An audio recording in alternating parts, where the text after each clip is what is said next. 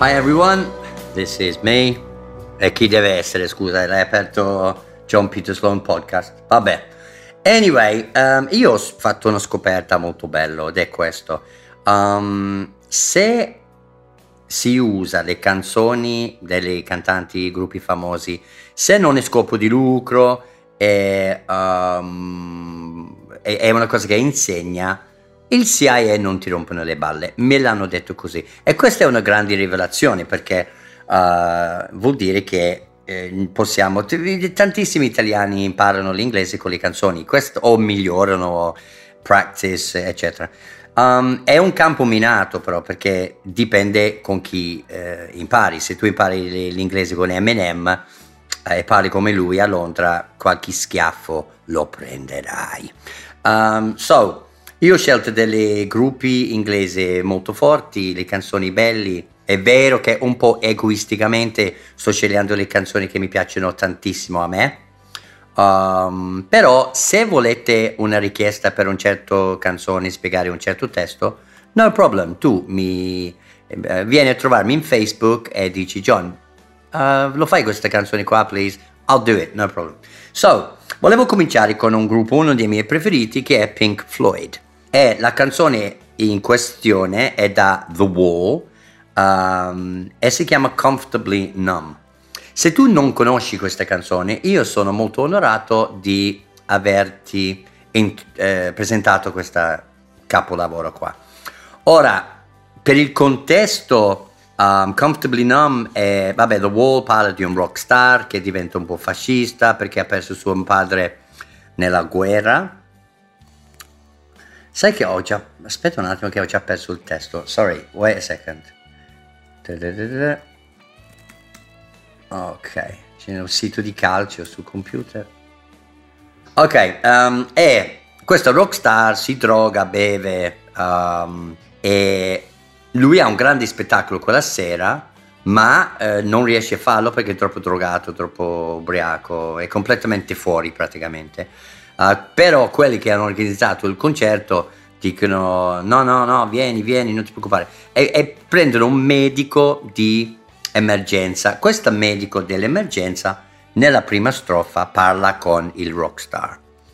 Allora, le parole sono queste. Prima di tutto, hello, con l'H, lo dici 3 volte, hello, hello, hello. Remember, quando c'è l'O in inglese, spessissimo non è O, è OU. È come c'è un piccolo U a fianco, quindi hello, hello, hello. Perché se fosse un italiano che dice a Bob Geldof, il cantante, hello, hello, hello, secondo me si svegliava subito e faceva il concerto senza problemi. Hello, hello, hello, is there anybody in there? Interessante questo, no? Perché c'è un suono in inglese che io chiamo uomo confuso, perché gli italiani vedo che quando sono un po' confusi fanno quello lì è fondamentale in inglese per dire there, che vuol dire lì o c'è, there is. Qui ci sono 2 volte perché dici c'è qualcuno lì dentro, intendendo la sua testa. Is there anybody, qualcuno, eh? Is there anybody in there? Hello, hello, hello, is there anybody in there? Poi dice, allora, la parola just, J-U-S-T, vuol dire, semplicemente vuol dire, solamente. Nod, N-O-D, vuol dire annuire, quando fai con la testa quel gesto che indica sì. Allora, just nod if you can hear me. Quindi lui dice c'è qualcuno lì dentro, annuire se mi sente, se puoi sentirmi. So, is there anybody in there? Just nod if you can hear me. C'è qualcuno a casa? Is there anyone at home? Questa volta lui ha scelto anyone invece di anybody, ma sono sinonimi, è uguale. Però lui dice c'è qualcuno a casa, is there anyone at home? Lui intende, è un modo di dire in inglese, se io ti sto parlando e tu mi guardi e non mi rispondi, dico hello, is there anyone at home? Vuol dire c'è qualcuno in casa, vuol dire sei presente e mi stai ascoltando, è un modo di dire. Dai, come si dice dai in inglese? Come on. Dai ora, come on now. Allora, e lui dice dai, sento che ti senti giù, depresso. I hear, sento, you're feeling, ti senti, to feel, sentire, down, giù. I hear you're feeling down. Io posso sollevare il tuo dolore. Well, lui dice, beh, che sarebbe well, I can ease, E-A-S-E, I can ease your pain. Ease vuol dire non proprio togliere, ma un po', abbassare. I can ease your pain. Posso togliere o abbassare il tuo dolore. Get you on your feet again. Get, cambio di stato. Quindi, if I get you drunk, ti faccio ubriacare. Ti porto da sobrio a ubriaco. On your feet vuol dire in piedi. Quindi lui dice, ti porto da sdraiato, come sei ora, a in piedi. Quindi ti aiuto e ti puoi alzare. Quindi, get you on your... Sarebbe, allora, sai, nelle canzoni a volte tolgono le parole per la metrica delle canzoni. Questa sarebbe in realtà I can get you on your feet again. Posso riportarti in piedi. Però I can manca per la metrica delle canzoni e dice get you on your feet again. Quindi rifacciamo questa parte. Hello, hello, hello. Is there anybody in there? Just nod if you can hear me. Is there anyone at home? Come on, now I hear you're feeling down. Well, I can ease your pain, get you on your feet again. Relax, dice, relax, che qui in Italia lo usano come sostantivo, che in inglese è un errore. Un po' di relax, non puoi dire a bit of relax. Relax è un verbo in inglese, quindi relax, stai tranquillo. Ho bisogno di alcune informazioni prima, dice. I need some information, perché information non è contabile, non puoi dire one information, two information. Information è generale, sempre. Quindi un po' di informazione, some information, o qualche informazione. I need some information first. Uomo morente, first.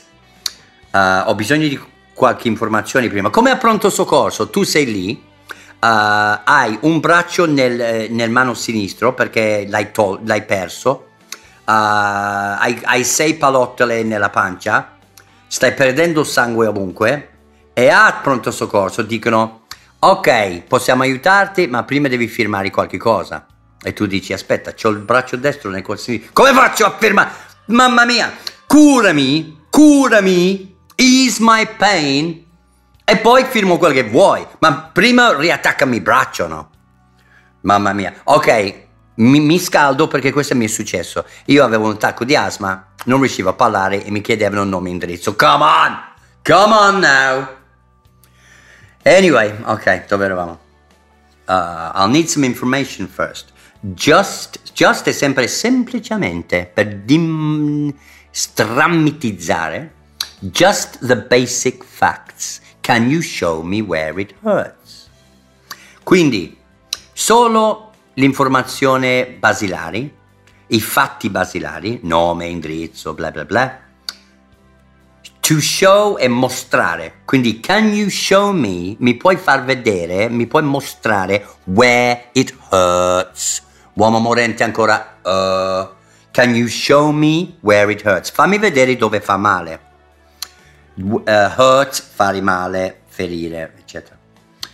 Poi c'è la prima ritornello, che prima però guardiamo il testo. Non c'è dolore. Ah, ecco, si vede che l'ha fatta la puntura ora e dice non c'è dolore. There is no pain. C'è nessun dolore. There is no pain. You are receding. Non si usa in questo contesto solitamente, però vabbè, dai, le canzoni sono un po' come la poesia. Receding vuol dire andare indietro. Nell'inglese generale lo usi per capelli. Se tu hai la fronte alta, tu hai una scelta. Stai perdendo capelli. Però, per esempio, io ho la fronte alta. Ma o puoi dire hai la fronte alta o perché stai perdendo capelli. Io ti dico la verità. My hair is receding. Vuol dire che sta andando indietro. In questo contesto della canzone sarebbe che stai andando lontano. There is no pain. You are receding. A distant ship smoke on the horizon. Il fumo di una nave distante è sull'orizzonte.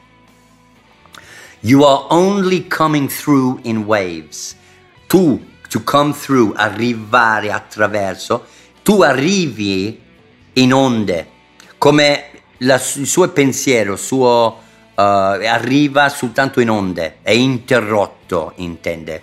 Your lips move, but I can't hear what you're saying. Sai che sono un cretino, perché io non leggo prima il testo prima di fare questa lezione, e quindi mi sorprendono le cose. È lui che sta parlando, mi sono accorto adesso, la prima parte è il dottore, ma ora è lui, il rockstar, che sta pensando queste cose. Lui dice non c'è dolore, il rockstar, però sei distante. A distant ship smoke on the horizon, questa è una cosa che lui vede in suo... lui è numb, che vuol dire paralizzato, non sente niente. Sai quando hai formiche nel braccio e non senti il braccio? Your arm is numb. Infatti comfortably numb vuol dire paralizzato però con conforto, vuol dire che sono paralizzato ma non sto male, è questa che intende. Quindi a distant ship smoke on the horizon, nella sua testa vede una nave distante su orizzonte, il fumo di una nave, ok?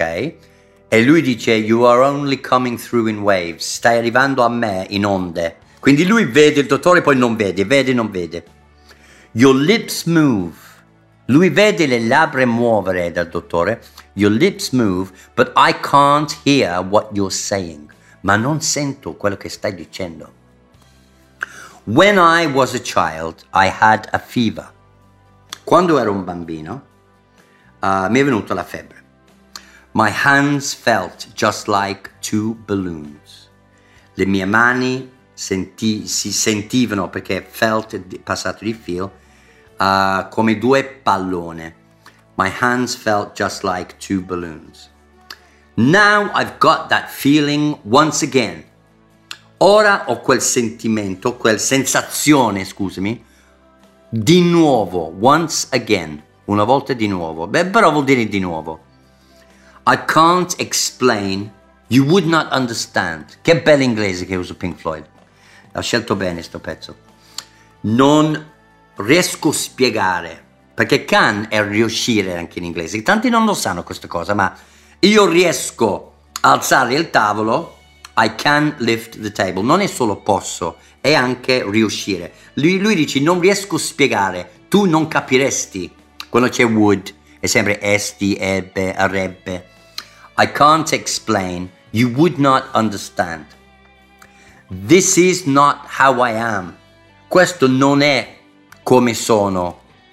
Lui intende, vabbè, ci mancherebbe altro se lui era sempre così, se sua vera personalità è essere distratto in mezzo alla strada, essere incoerente, insomma, sono guai. This is not how I am. I have become, sono diventato comfortably numb, paralizzato, ma sto bene. Quindi, da capo, hello, hello, hello. Is there anybody in there? Just not if you can hear me. Is there anyone at home? Come on, now, I hear you feeling down. Well, I can ease your pain, get you on your feet again. Relax, I need some information first, just the basic facts. Can you show me where it hurts? There is no pain, you are receding. A distant ship, smoke on the horizon. You are only coming through in waves. Your lips move, but I can't hear what you're saying.